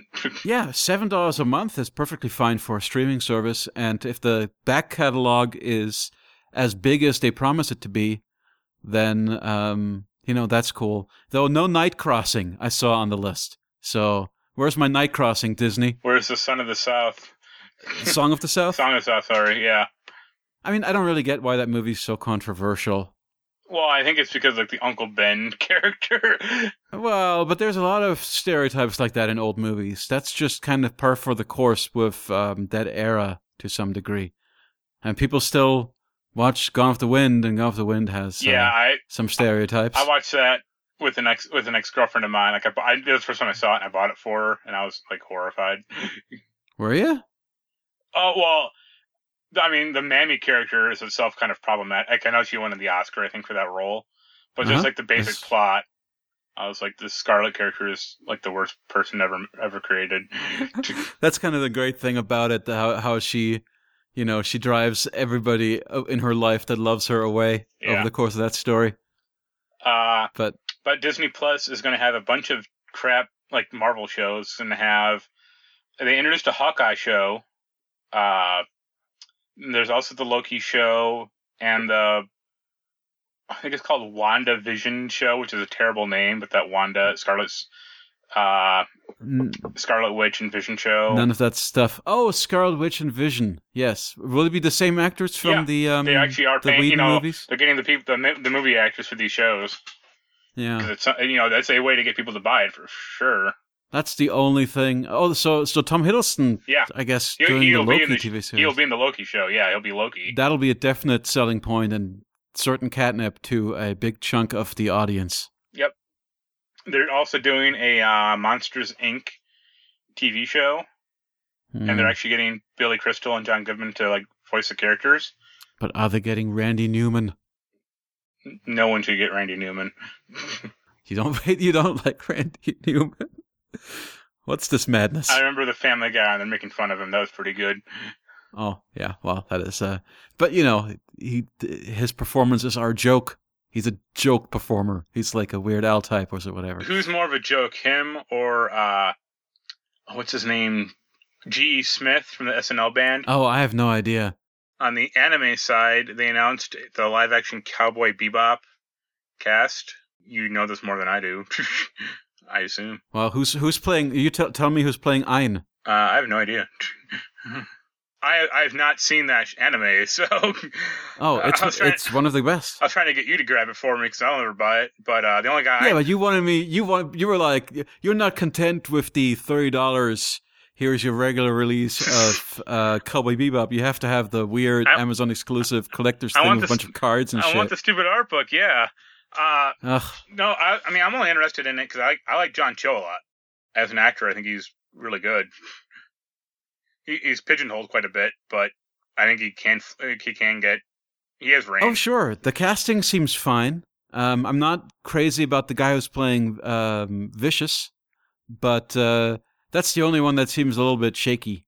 Bring back Yoko Kanno is who I care about. Until you've confirmed that Yoko Kanno is back, I'm not going to get super excited. Yeah. The anime is incredible. You should watch the anime. If you're a fan of stuff like Firefly, like this is kind of the original Firefly in that it is, a mix of Western and space and sci-fi aesthetics with a, ramshackle crew trying to make money and just living and surviving. Yeah. I really love it. Yeah. Wanted to give it a shot. Hoping live action will be decent. I watched that Redline you sent me that one time, so. And it can't get any better than Dragon Ball Evolution. I saw Dragon Ball Evolution in the movie theater. I don't doubt it. I think that's actually about it for big stories and news. Yep. That's our news. What else do you and Sean, you guys tend to talk about Dragon Ball? I haven't been watching any Dragon Ball. I don't know if you want to talk about stuff you've been watching. Been watching Game of Thrones, have you? Nope. I've never seen an episode. It's the calm before the storm so far. Well, but how about this? What are like 5 shows that you're watching that are actually of this decade? Because I know you. Yeah, you don't want to hear about Perry Mason? No, I'm good. I don't think most of the audience wants to know about Perry Mason. Have you heard the good news about Barnaby Jones? I actually saw that Columbo set you sent me for Christmas and at FYE for like $80. Oh, okay. Well, I didn't pay that much, so we got a much better deal than that. Yeah. So, yeah, what are 5 shows that you're watching? Yeah, so Game of Thrones is pretty good. Obviously, I'm not going to talk about it because that's fraught with spoilers. Other than that, contemporary... I think that actually is the only contemporary show that I'm watching. My wife has been getting into Inuyasha, which is a 90s anime. I've actually heard of that. Yeah, so it's an early isekai. So, a girl from our time, she's got a magical gem, travels back into Warring States era, which is also full of demons. And it's just a really great kind of classic anime with a lovable kind of will they or won't they romance at the center of it between her and the half-demon. Yeah. And we're really enjoying it. I'm just happy. My wife doesn't usually watch a lot of anime other than like Studio Ghibli stuff. So I'm happy that she took the initiative of actually saying, here's an anime that I'm interested in. Yeah. But I've completely broken your task of finding a contemporary show. Oh, I finished, I'm up to date on Goblin Slayer. That's a now show, I guess.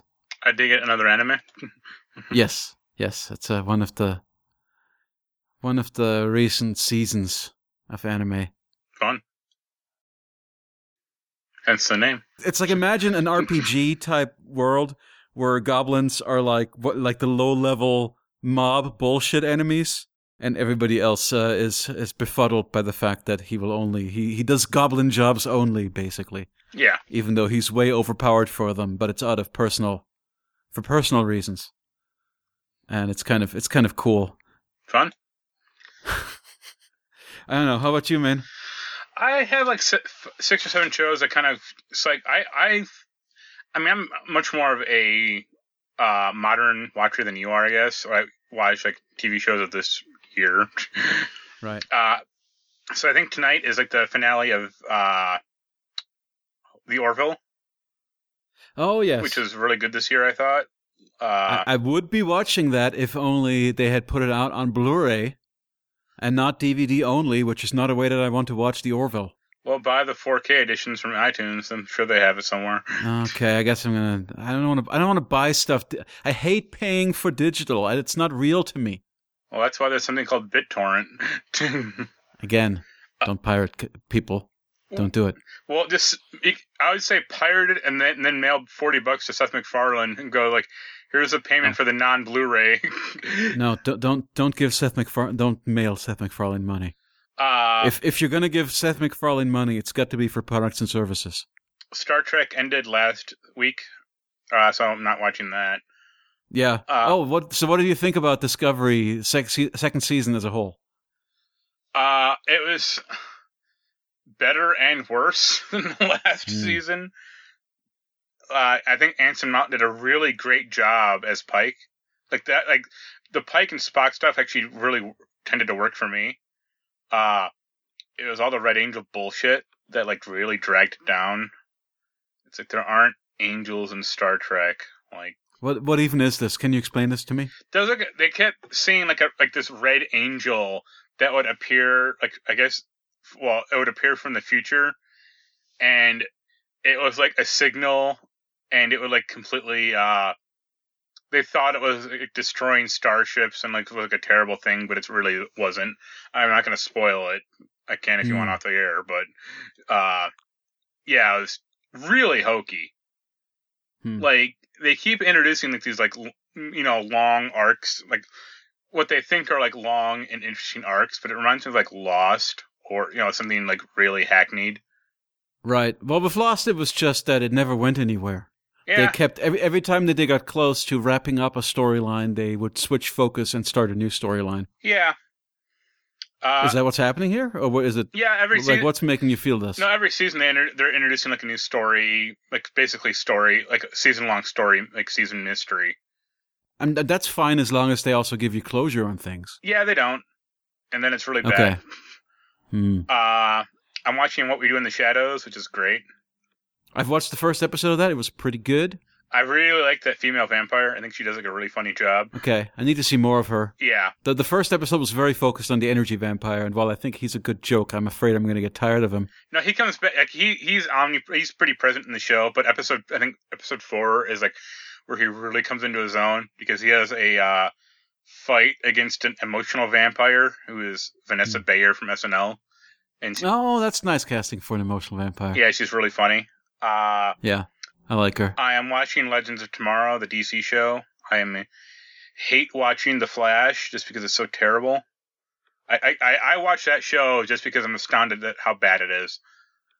Yeah. I feel the only one of these DC shows I can still watch is Supergirl, and that's just because I really like Melissa Benoist. Yeah. That's the only thing keeping me there. I'm watching American Gods, even though this season has been terrible. Yeah. I should say I haven't watched recent Supergirl because I'm waiting for it to be on Netflix. Yeah. But yeah, so American Gods, what's so awful? How is it a decline from season 1? I think, season 1 had, what's his... Gillian Anderson for one. No, actually, I like her replacement, that Asian girl, that Asian woman I showed you. New media. They got rid of, Brian Fuller was doing in season 1, and he's like the guy that always gets fired from shows or always leaves them. Yeah, he does. It's more that he leaves them. It's just he has to keep starting new shows and then he loses interest and has to start something new. Yeah, I'm sure his new vampire Anne Rice show is going to be great. Yeah, that's totally worth not doing Star Trek over it. Just give me... Okay, I guess he couldn't... It was not his fault that Hannibal just got straight up canceled. Yeah, that was like ratings, I think, that, Man, the fact that people didn't like Hannibal still breaks my heart, or that it didn't do well. Like, the problem with this show, this season, I guess, of American Gods is, like, they are just stuck in a location, like, for most of it, and I don't care, and they're just having speeches constantly. Like, the last episode was really good, the last 2 were really good, but, yeah, it's just so aimless and, like, so directionless.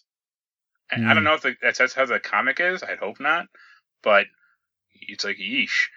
Because I know, like, Neil Gaiman wrote, like, 1 episode, but get him back in there, like, make him do more. I like Neil Gaiman's novels, but some of his TV scripts have been kind of underwhelming for me. I'm really looking like his Doctor Who episodes and whatnot. I liked that first one a lot. The one the Lady TARDIS. Yeah, the second one was a problem. I liked the idea of the second one, but it had a problem of like budget. Okay. Well, but that's not the writer's fault. Like I'm really looking forward to that Good Omens TV show he's doing. Yes. So that actually, I'm also a huge Discworld fan. Being into Terry Pratchett, that is, I had to read Good Omens. Obviously, I had never read a Neil Gaiman book before, and man, one of the most hilarious thing in that book right away is there's a guy who basically is a god of thunder and he doesn't realize it. He's the reincarnation of some ancient god, but the only manifestation of it is that just wherever it goes, it always rains. Yeah, and it ruins his life, and that is a. Well, the other two shows I'm following are Doom Patrol, and something else. Oh, Deadly Class, but then it ended a few weeks ago. So Doom Patrol, the last episode, they introduced the supervillain of the Beard Hunter, and it is a guy who can track people by eating their beard hair. I have what? Yeah, I don't even know what to say. It's really great. Doom Patrol is such a great show. I don't think anyone's watching except for me, but it's so great. He eats someone's beard. He's like, I can sense where they are through time and space. Right. And it's like, this is great. You geolocate them via beard eating. It's not like you don't acquire their memories or powers or anything. Well, I think he also can sense movement or anticipate movement because he has a fight with Cyborg and he ate like a beard hair, so he is just dodging all of his punches and. Wait, so he can predict what Cyborg's going to do based on the fact that he ate some of his beard? Yep. Okay. Basically, he says the beard knows all. Sure. So yeah, that's a great show. I watched the pilot with you. It was okay. Just like with Deadly Class. I'm still waiting for there to be some kind of a Blu-ray release of Deadly Class, but it's not. The show. It's not happening. It seems the show just ended. So I guess that's true. But I would think it'd be up for pre-order at this point on Amazon. But no. Yeah, streaming shows always take a while. Deadly Class wasn't streaming. That's right. But is it what? I don't even know what channel this is. Showtime or FX? No, FX, right? Deadly Class is Sci-Fi. Oh, Sci-Fi. Okay. Man, it's cool that Sci-Fi has good shows now. I remember a time when Sci-Fi was kind of sad. Yeah. Well, they have I didn't catch up with this season, but they have a show called Happy also. Yes. Really good. I have a friend of mine who is way into Happy, and I guess I should watch it as a fan of Patton Oswalt. Yeah. And I know also Weird Al is playing a character now, so I guess I should watch that. I didn't know that, but that's cool. Yeah. Yeah, Brian Posehn is in Deadly Class, and he does a really good role. Yes. I remember liking him a lot in Brutal Legend. Yeah. He played a character in that. Yep. Underrated game. No. It was a bad. No. If it was a Legend of Zelda game, it was bad. It would have been good, but when they threw in a Legend of Zelda game with cool strategy elements. No, the strategy elements what made it bad. No, I liked it. It was good. So I think the last thing are new games to talk about or new releases. Let's see. Final Fantasy 12 is coming to the Switch finally and the Xbox One on the 30th. So okay, that'll be fun. I've got the steelbook of the PS4 version of that, so I'm set. I don't need a Switch port. I really like that game. I played on PS4. That was the first time I played it, and it was good. I'm happy that they finally brought the proper Final Fantasy 12 with all the classes and whatnot over.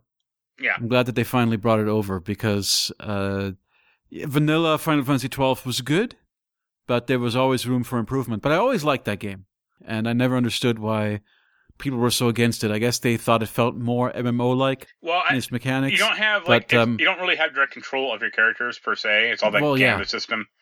But you know what? I think it actually kind of pioneered or made acceptable a lot of things that are very normal in these kinds of JRPGs. Yeah.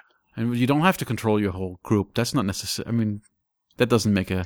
Well, I think it's nice when you have the option to, but... Sure, if you want to micromanage, yeah, you should, but I also don't mind when it's just baked into the game design that stuff's taken out of my hands. I really liked all the, what are they called? Gambits? Or they had a name for the system where you could basically do very complex pre-programming. Yeah, that was a behaviors. Gambit system. Like you program, yes, Gambit system. If your character has 90% health or more attack, but if it goes on to 30% or less, cast potion or stuff like that. Yeah, I always like that kind of condition stuff. It reminds me of when I'm like Azure prototyping and stuff and just doing like simple variable things. Yeah. I think that's a good game mechanic. Next week, or also on April 30th, is a strategy or a survival game called Fade to Silence. Mm-hmm. No idea. No idea? Okay. Looks like a wintery survival game. Mm-hmm. Like what that one Ubisoft game should have been. Next week is Puyo Puyo Champions on the May 7th. Ah, man. Finally, Puyo Puyo has a presence in the West. Except for Puyo Puyo Tetris. Well, okay. That's what did it. It was funny because I guess it was announced a few days ago and Sean asked me, he was like, are you interested? I'm like, not really. I'm not good at Puyo Puyo, so... I'm incredibly impressed watching people play Puyo Puyo Tetris. I'm amazed by the kind of cascades that good Puyo Puyo players are able to pull off. Yeah. I could not dream of pulling off such things. So a standalone, the Tetris part of Puyo Puyo Tetris was always my crutch. Yeah. And I don't think I'd be able to do well in Champions. But I'm happy that it exists. I'm happy that there's a standalone Puyo Puyo game out there. I mean, I won't get it, but sure. I'd be happy if they made a new, puzzle fighter. I mean, I hear people like that. I have no opinion. Oh, you never played Puzzle Fighter? No. Oh, man. It's like Puyo Puyo, but, like, understandable. Okay. That is actually about it, because everything else is, like, way far off. We did it. We went through the whole list. Everybody's golf VR is, like, in, like, May 21st. It's like, that's a month off, so... Hopefully, either you or I will, or you and me, or me and Sean will podcast by then. I'll get to vicariously live through your Everybody's Golf. I haven't played a golf game since Link, or Lynx, on the PC back in the day. I've wanted to try our Golf Story. I just don't want to spend that much money on it. I mean, it's only like $9, but still cheap. My understanding of Golf Story is that it gets grindy and hard at one point and repetitive. Yeah, that's almost every RPG though. So I don't know. A lot of RPGs there you can get over the hump. I just heard that a lot of people fell off Golf Story. Yeah. Well, I think that is about it from us. This will hopefully be posted on 401 Mania, but we'll see. If not, it'll at least be up on W2Mnet and YouTube and Stitcher and other things. Whatever. What do you mean by hopefully? You think Sean's just going to trash it? No, I think 401 Mania is really hit or miss. It's some, I don't know what it is. Who knows? But it'll at least be up on W2Mnet and YouTube because I can post it there. It'll come into my feed, right? On Downcast. Yeah. Okay. That's all I care about is that subscribers get it. I have no idea what the numbers are. We don't need to discuss that on air, but I would be curious. Neither do I. So, well, I mean, the problem is like I've always told John is inconsistency. Like you're supposed to do this every week or every have a a set time or set date. Like all Monday nights is when we always do it, or every 2 weeks on Friday. It's like that's what builds an audience. Not the last time we did a podcast was March 11th. It becomes, especially when it's something you've got a news segment, and if I were relying on video games to the max for the news, I would be way behind at this point. Yeah. I appreciate you having me on. Yep. We'll see what happens